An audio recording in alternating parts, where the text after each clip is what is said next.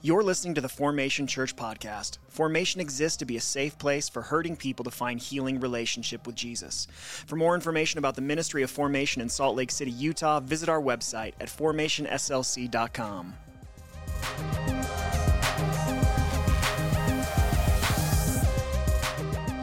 Here's how I want to start. If we were going to systematically take a tour of everyone's home in our church, my guess would be we would find immense diversity. Meaning we would find differing styles of furniture, we would find different design elements, we would find different house rules. Some of you are shoes off people, some of you are insane and are shoes on people in your home. So now you know where our house rules lie. We'd find different sized homes. We'd find different spaces within those homes. My point is everyone's home in our community is going to be diverse, meaning no two are going to be exactly the same. But that being said, my guess would be there is at least one element I think we would find in each of our homes, and that is a junk drawer. Now, the junk drawer, if you don't know, is where we tend to put things that don't really have their own place. And so as a result, they tend to be filled with this random, odd collection of items that don't relate to one another in any kind of useful way. So there are some common things, though. There's usually like a weird screwdriver, doesn't usually fit anything. There's some kind of charger. There's a few coins. If you're wondering why is there a coin shortage right now, it's because all the coins are in our junk drawers and not being used. You find usually some keys to a random lock. You're not even sure what the key goes to, but you can't get rid of it because you know, like, someday I'm going to remember and I'm going to need this key and I'm going to be so mad that I got rid of that key. So we just have this weird collection of stuff, and when we don't really know where something goes or where to put it, it tends to make its way into the junk drawer. Now, here's what I've noticed more and more. In our culture, we tend to also have what I would call junk drawer terms, meaning there are words that we use for everything, the same word we use for everything, and because we use them for everything, they kind of end up meaning absolutely nothing. So maybe more succinctly, the diverse way that we use them ends up diluting their actual meaning. And the reality is there are so many different examples of this, but in keeping with the theme of this series, A Coal in the Fire, that we're finishing today, I would argue that friend is one of those junk drawer terms. Friend has become this junk drawer term that we use to identify almost any relationship that is not a blood relative.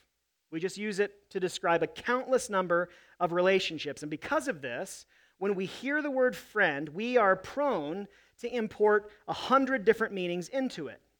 It is a junk drawer term. And so, because we call the type of community that we're trying to build at Formation formative friendship, it's so critical that we are clear on what we actually mean when we use that word friend. Because again, the word friendship blankets an almost endless number of relationship expressions in our culture. So we have to be clear on what we mean in our context. And so as we finish this great story that we've been in Luke 24, we're going to hone in on the ultimate purpose of the formative friendship that we're trying to build. So here's our big idea this morning. If you're taking notes and you like to write things down, make a note of this. The primary focus of formative friendship is discerning the presence of Christ in daily life. The primary focus of the formative friendships that we have been talking about is discerning the presence of Christ in daily life. So here's why I think that distinction is important. There are many other meaningful and important expressions of friendship. But when it comes to what we call formative friendship, this is what we're after. We're after learning how to discern the presence of Christ in daily life. Where is God at work, and how is he inviting me to respond, which I'm going to unpack a little bit more in just a few minutes. But for now, again, let's finish up this great story in Luke chapter 24. So if you have a Bible and you want to open that, or an app, that's where we're going to be. If you don't have a Bible this morning, the scripture is going to be on the screen, so you don't have to worry about that. But let me just recap in case you're here for the first time and don't recall this story. So just remember, there's these two disciples, and they are on a journey back home to a place called Emmaus. And they are, when they start this journey, in a cloud of discouragement, and a cloud of confusion and grief. Jesus had just died, and their hope had died with him. And as they make their way home to Emmaus, they are approached by Jesus, but they don't know it's him. And so then he proceeds through this conversation to gently draw out their deepest desires. He reminds them of the nature of the spiritual journey, and then he frames their story and their experience within his own. And that brings us now to verse 28. So look with me either at your Bible or up at the screen. Luke 24, beginning in verse 28, it starts like this. They came near the village where they were going, which again, we learn in verse 13 was Emmaus. They came near the village where they were going, and he gave them the impression that he was going further. But they urged him, "Stay with us, because it's almost evening, and now the day is almost over." So he went in to stay with them. So here's what's happening. As they come to Emmaus and the end of their journey, Luke says that Jesus, quote, gave the impression that he was going farther. Now, scholars have no idea why Jesus did that. The best guess that I've seen is probably that Jesus did not want to violate a hospitality protocol of his day, which were very significant in this culture, and so he didn't want to just invite himself and ask them to host him. But I also wonder if Jesus isn't also giving them a chance to choose how they're going to respond to this interaction. Because they could have chosen to just simply part ways, like their journey had come to its destination. So they could have just allowed Jesus to go on to wherever it was that he was giving the impression that he was going. Or they could invite him to stay with them. Now, thankfully for them, they chose the latter. And so I want to point your attention again in this text to the word stay. Notice how it appears 2 times in verse 29. They urge Jesus to stay with them rather than go on farther on his own. And Luke says that Jesus responds to that invitation by choosing to stay with them. Now, that might on the surface seem like a rather unimportant detail, but I would argue it reminds us of one of the most foundational principles of friendship in general and formative friendship in particular. And the principle is this.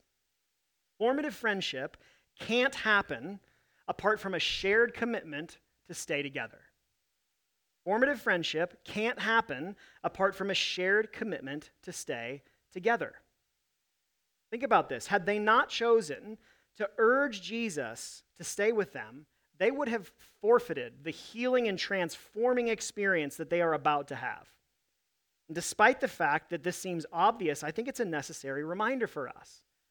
Because I would argue that as a culture, there may have never been a time in our generation in which we have been less committed to staying together. It's true of families. It's true of marriages. It's true of friendships. It's definitely true of church communities. I'm noticing more and more in this sort of post-COVID era in which we all live that our standard of relationship for one another is like almost perfection. So that means like we will stay with a relationship or we will stay with a church community as long as nothing hard or hurtful ever happens.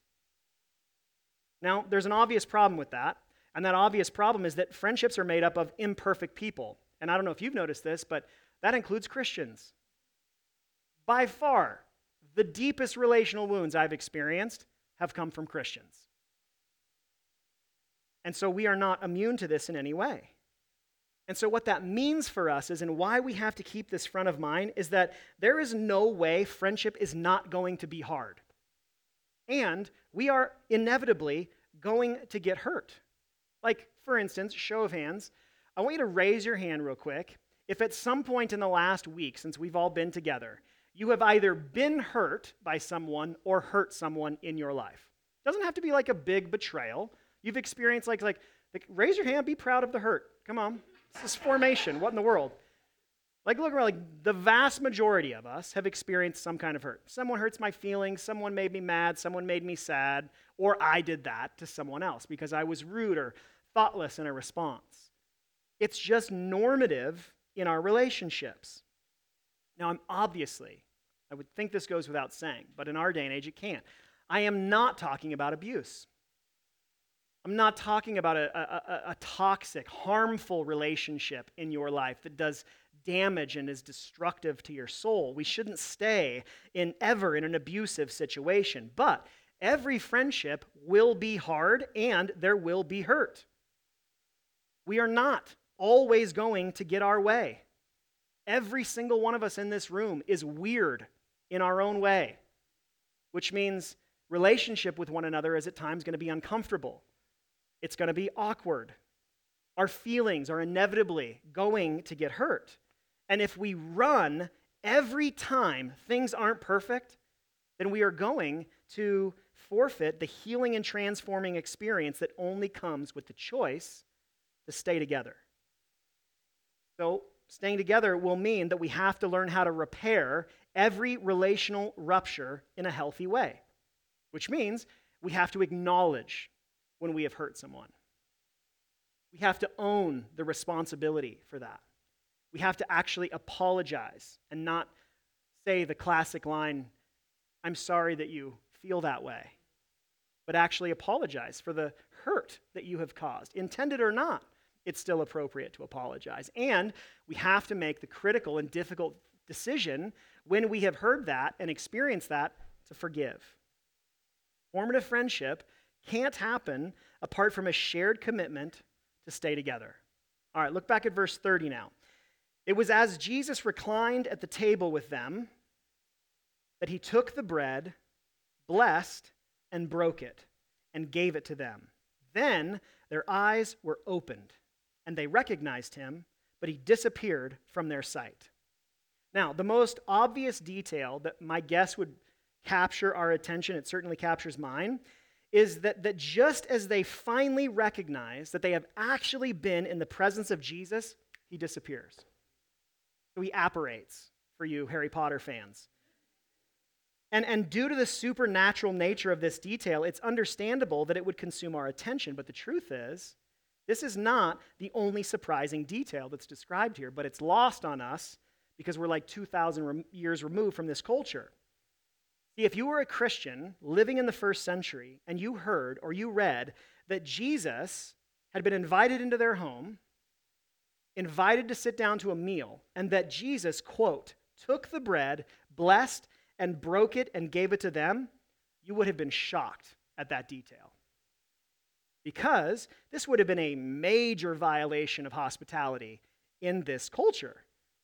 Jesus was their guest, but he takes control of this meal. So this would be like inviting someone over to your house, and you tell them, "We are having pasta."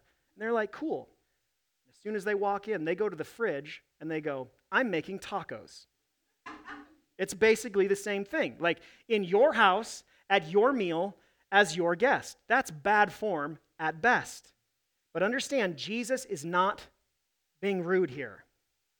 This moment, this act, marks a shift in their relationship with him. In this moment, it's very clear to them, no longer is he just another traveling companion. No longer is he just a conversation partner that they've been caught up with. Jesus rightfully takes the lead. And here's what this should remind us of. Formative friendship won't happen apart from a shared commitment to surrender to Christ. That's like the foundation of this whole thing.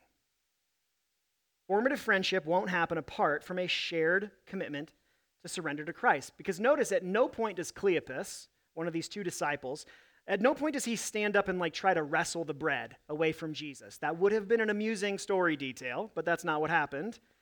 At no point do either of these disciples nor anyone else in the room stand up and object to what's happening. And that lack of objection is evidence of surrender. And so I really, really, really want you to hear this real quick. The most significant decision that you will ever make. That's a great point in a message to really pay attention, okay? The most significant decision you will ever make is not who you're going to marry. That's a big one. It's not the most significant. The most significant decision that you will ever make is not what you are going to do for work, though that decision really matters. The most significant decision that you ever make is not where you're going to live. The most significant decision you will ever make is whom you will allow to lead your life. Nothing comes close to the significance, the importance, and the meaning of that decision. And the truth is, you only have like 3 options. It's either going to be you're going to allow someone else to lead you around through life, or it's going to be Jesus. The starting point of any friendship that Jesus is going to use to form us in his image is the desire to follow him together, which means surrendering to him. And so I want to give you a question to sit with this week. I'd really invite you to spend some time praying, reflecting, ask the Spirit to reveal an answer to this question. What area of your life are you still fighting to lead? What area of your life are you still fighting to lead? Formative friendship won't happen apart from a shared commitment to surrender to Christ. So let's finish this story now. Look at verse 32. So Jesus has just disappeared out of nowhere. And they said to each other, "Weren't our hearts burning within us while he was talking with us on the road and explaining the scriptures to us?" And that very hour they got up and they returned to Jerusalem. They found the 11 and those with them gathered together who said, "The Lord has truly been raised and has appeared to Simon." Then they began to describe what had happened on the road and how he was made known to them in the breaking of the bread. So, in this moment, finally the lights go on for them. Their eyes are open to the reality that Jesus had in fact been with them on their journey. Jesus had been present with them in their grief. He'd been present with them in their confusion. He'd been present with them in the midst of their discouragement. He had been there the whole time. They just didn't see him. And I want you to notice how, as their eyes are open, all these pieces start to fall into place for them. Because immediately after Jesus disappears, notice how they begin to reflect. Suddenly, this experience that they had had that once baffled them begins to make sense. They go, "Oh, that's why it felt like our hearts were burning as he was explaining the scriptures to us. Even when we thought he wasn't, Jesus was with us." And in that very moment, they get up from this meal, they head back to Jerusalem, they find the 11, and they begin to debrief this experience with one another. And so here is the last principle of this series. Formative friendship best happens around a shared commitment to discerning the presence of Christ. Formative friendship best happens around this shared commitment to discern the presence of Christ. Now, discernment in the Bible is a biblical word that is very multifaceted. It's a biblical spiritual practice that has a lot of different expressions. So, for instance, it's a mark of Christian maturity to which Paul says in Romans 12:2, we should all strive. It is also listed as a spiritual gift in 1 Corinthians 12:10. So for a definition, there's a bunch that have existed down throughout church history. For instance, St. Ignatius of Loyola described discernment as finding God in all things so that we might love and serve God in all. Ruth Haley Barton writes, discernment is an increasing capacity to recognize and respond to the presence of Christ in ordinary moments and also in the larger decisions of our lives. So if I were going to summarize just a basic definition of discernment, here's how I would say it. Discernment is the spiritual practice of learning to recognize the presence of Jesus in our lives and how he's inviting us to respond. It's both of those things. It's learning to recognize the presence of Christ in our lives. This is where he is. This is what he's doing. And also how he's inviting us to respond. See, there's two truths that every single Christian has to learn how to embrace. The first one is Jesus is always with you. The second one is he's always inviting you to something. Both those things are true all the time. No matter how bad of a day you're having, no matter how hard, how dark of a season you're in, two things are true. Number one, Jesus is with you in it. And number two, there's something he's inviting you to in everything. And the problem is both of those truths often get lost in our daily lives. Think about how much of life we walk through and we experience where we're like, where is God? What in the world is he doing right now? Why has he allowed this? What does he want me to do in the midst of all this? These truths get lost. We aren't aware of his presence, and as a result, we often have no clue what he's inviting us to in any given season. And this is one of the reasons that formative friendship, committed to discerning the presence of Christ together, is so critical. And so the million-dollar question for all of us is, how do we actually experience them? We've talked about formative friendship for, I think, the last 9 weeks from all of these different angles. And so the question is, well, how do we actually experience them? And so here's how I'd answer that. The kind of formative friendship that we've been discussing can exist in two forms. It can exist in an informal form and a formal one. And here's what I mean by that. Maybe you have a relationship with a person, or you have a relationship with a couple of different people in your life that functions in the ways that we've been describing, just rather informally, meaning you aren't necessarily sitting down for 90 minutes a week and surrendering to a specific structure, but by God's grace, that relationship functions in a way that you are just constantly helping one another discern God's presence in life. So you're just naturally going to this place about as you're sharing in an experience, you're listening for man, where is God in this? What's he doing in the midst of this situation? Well, how might he be inviting me or this other person to respond? And if you have that sort of informal kind of relationship with someone, praise the Lord. That is a tremendous gift and grace to you. And I would bet that most of us don't have that without some amount of intentional and formal means. Not a ton of our relationships naturally go there. They naturally go to some stupid video on Instagram of pandas falling out of trees. That's what Tammy and I have been watching a lot as of late. Just pandas, they're amazing, by the way. This is free, okay? This isn't even part of the sermon. But if you're not watching pandas on Instagram, you are missing an important part of life, okay? But we tend to go to these more superficial places. And that being said, some of us recoil at the idea of structure or formality because we want these relationships, we want these conversations to feel very natural.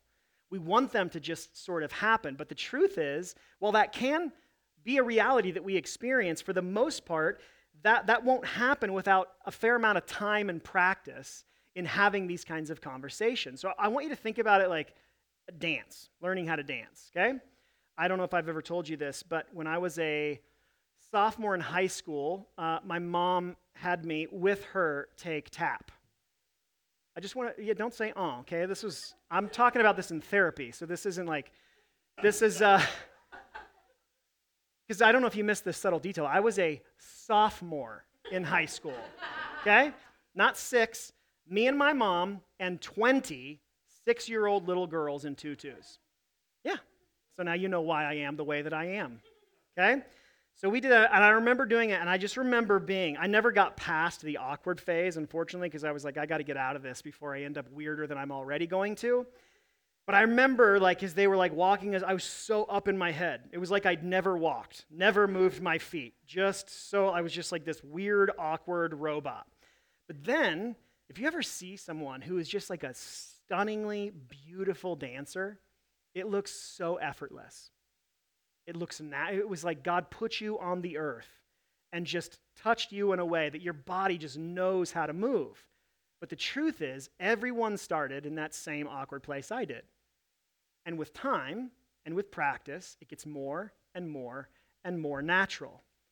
And that is why the majority of us need some sort of structure to learn how to have these kinds of relationships. So let me give you another image to think about. I want you to think about structure. So in our formation groups, we have a basic structure that we encourage people to work through so that we kind of get to the heart of what we're experiencing in an attempt to discern the presence of Christ. So I want you to think about structure like a trellis. You've probably all seen a trellis at some point. Now, the purpose of a trellis is very, very simple. It's designed to support and guide the growth of climbing plants, such as vines, for instance. And by providing a framework for the plants to cling onto, a trellis helps them continue to grow vertically rather than to just die on the ground. And the reality is, most of our relationships need a trellis in order to form us in the ways that we're after. And that is the purpose behind our formation groups. And if you've never really heard us talk about formation groups, they're different than like just a Bible study or even some of the more kind of traditional small group, community group models. Formation groups are a few people meeting at least monthly to just openly process everything we're talking about. Where is God in my experience, and to what is he inviting me right now? Now, the reality is we have seen very mixed results in our formation groups. And some of them have thrived, and others of them have really struggled and been even frustrating for some people. And the truth is there's a handful of reasons why that is, but the biggest one that we have seen is a need for increased support. And so here's our plan to both strengthen our existing groups and to ensure we launch stronger groups moving forward. I'm personally going to be spending the month of July very much focused on having conversations with people in all of our existing groups to do two things: to assess assess the health of them and the needs, like what's going good, what's not going good, is anything going good, what's hard, what's confusing, how can we provide more support? So that's going to be July. Then in August and September, I plan to take 3 to 5 men and 3 to 5 women and train them to be what we're going to call formation group facilitators. And these facilitators are going to not only participate as a member of the group, but they're also going to have been trained to help ensure that our groups are functioning in a healthy manner. So rather than just be like, here's a sheet, here's some questions, talk through these, someone who has actually had a little bit more time and intention invested into them so they know how do we really make these things thrive. They'll also meet with me at least on a quarterly basis for ongoing care and training. And so I'm going to be reaching out to some of you, so just so you're not surprised by that when that phone call comes, to consider the possibility of serving in this fashion. But I want you to know, if you hear that, and if anything in you stirs at the possibility of this, would you do me a favor and just send me an email and let me know? So just ryan@formationslc.com. I forgot my email for a second.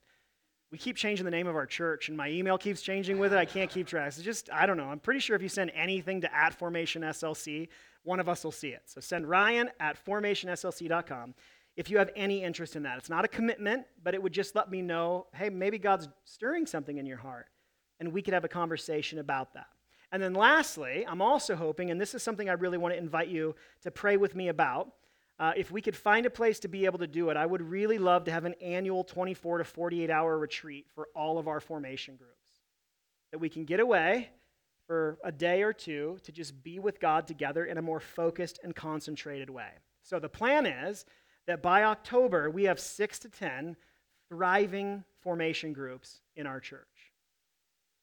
And this is just a brief overview, so again, feel free to text any specific questions that you might have about any of this, and I'll answer them as I can. But as we close, I really want to invite you, as we come to the end of this 9-week journey together, I want to invite you to prayerfully consider where God may be inviting you to a deeper experience of formative friendship. And the reality is, we're all in a different place. I would probably go so far as to say, I bet you God's not inviting all of us in this season to be in a formation group. Some of us really might be in a place where we're not ready for that. Or because of a number, and it doesn't mean because it's like that's for the Navy SEAL Christians. I'm not saying that in any way. Just like maybe where God has you, that's not the right step. But there is a step. So maybe it's taking the first step and just attending a meetup for the first time. We have another men's night, for instance, coming up in July. There's a bunch of different things going on over the course of the summer. We have a family night coming up in a few weeks. Maybe you just need to take that first step and come to a meetup. Maybe your step is to get more intentional in some existing relationships. Maybe it's allowing me to sort of come alongside you in your formation group, and maybe there's some things that we can tune up together a little bit. Maybe you're being invited to email me about facilitating. Maybe it's joining a group this October when we launch some fresh ones. So our steps might all be different. But what we all share in common is our need to discern the presence of Christ together. We all need to learn to both recognize, where is God in my experience? Where was he in the past? Where is he in my present? And how is he inviting me to respond? And so let's commit. We're going to stay together. Sure, we're going to hurt each other. We're going to have to learn to work through some hard things together, but we're going to commit to stay together. We're going to commit to surrender to Christ together. And we are going to learn to discern his presence together. Will you pray with me to that end? Jesus, we thank you, as we have thanked you, and we will continue to thank you, that you created us for community, that our souls shrivel and suffer in isolation. And so you've invited us into relationship with you, even relationship with ourselves and our own experience, and also, very importantly, relationship with one another. And Jesus, you know how hard relationship is. You experienced conflict. You experienced betrayal. You experienced hurt. You also forgave. And you showed deep commitment to those who followed you and walked with you. And we want to learn to do the same. We desperately not just want to know, but we need to know, where are you in our lives? What are you up to? What are you doing? What are you inviting us to? And we know that no one just wakes up one day awesome at that. It's a muscle to be developed. It's a skill to learn.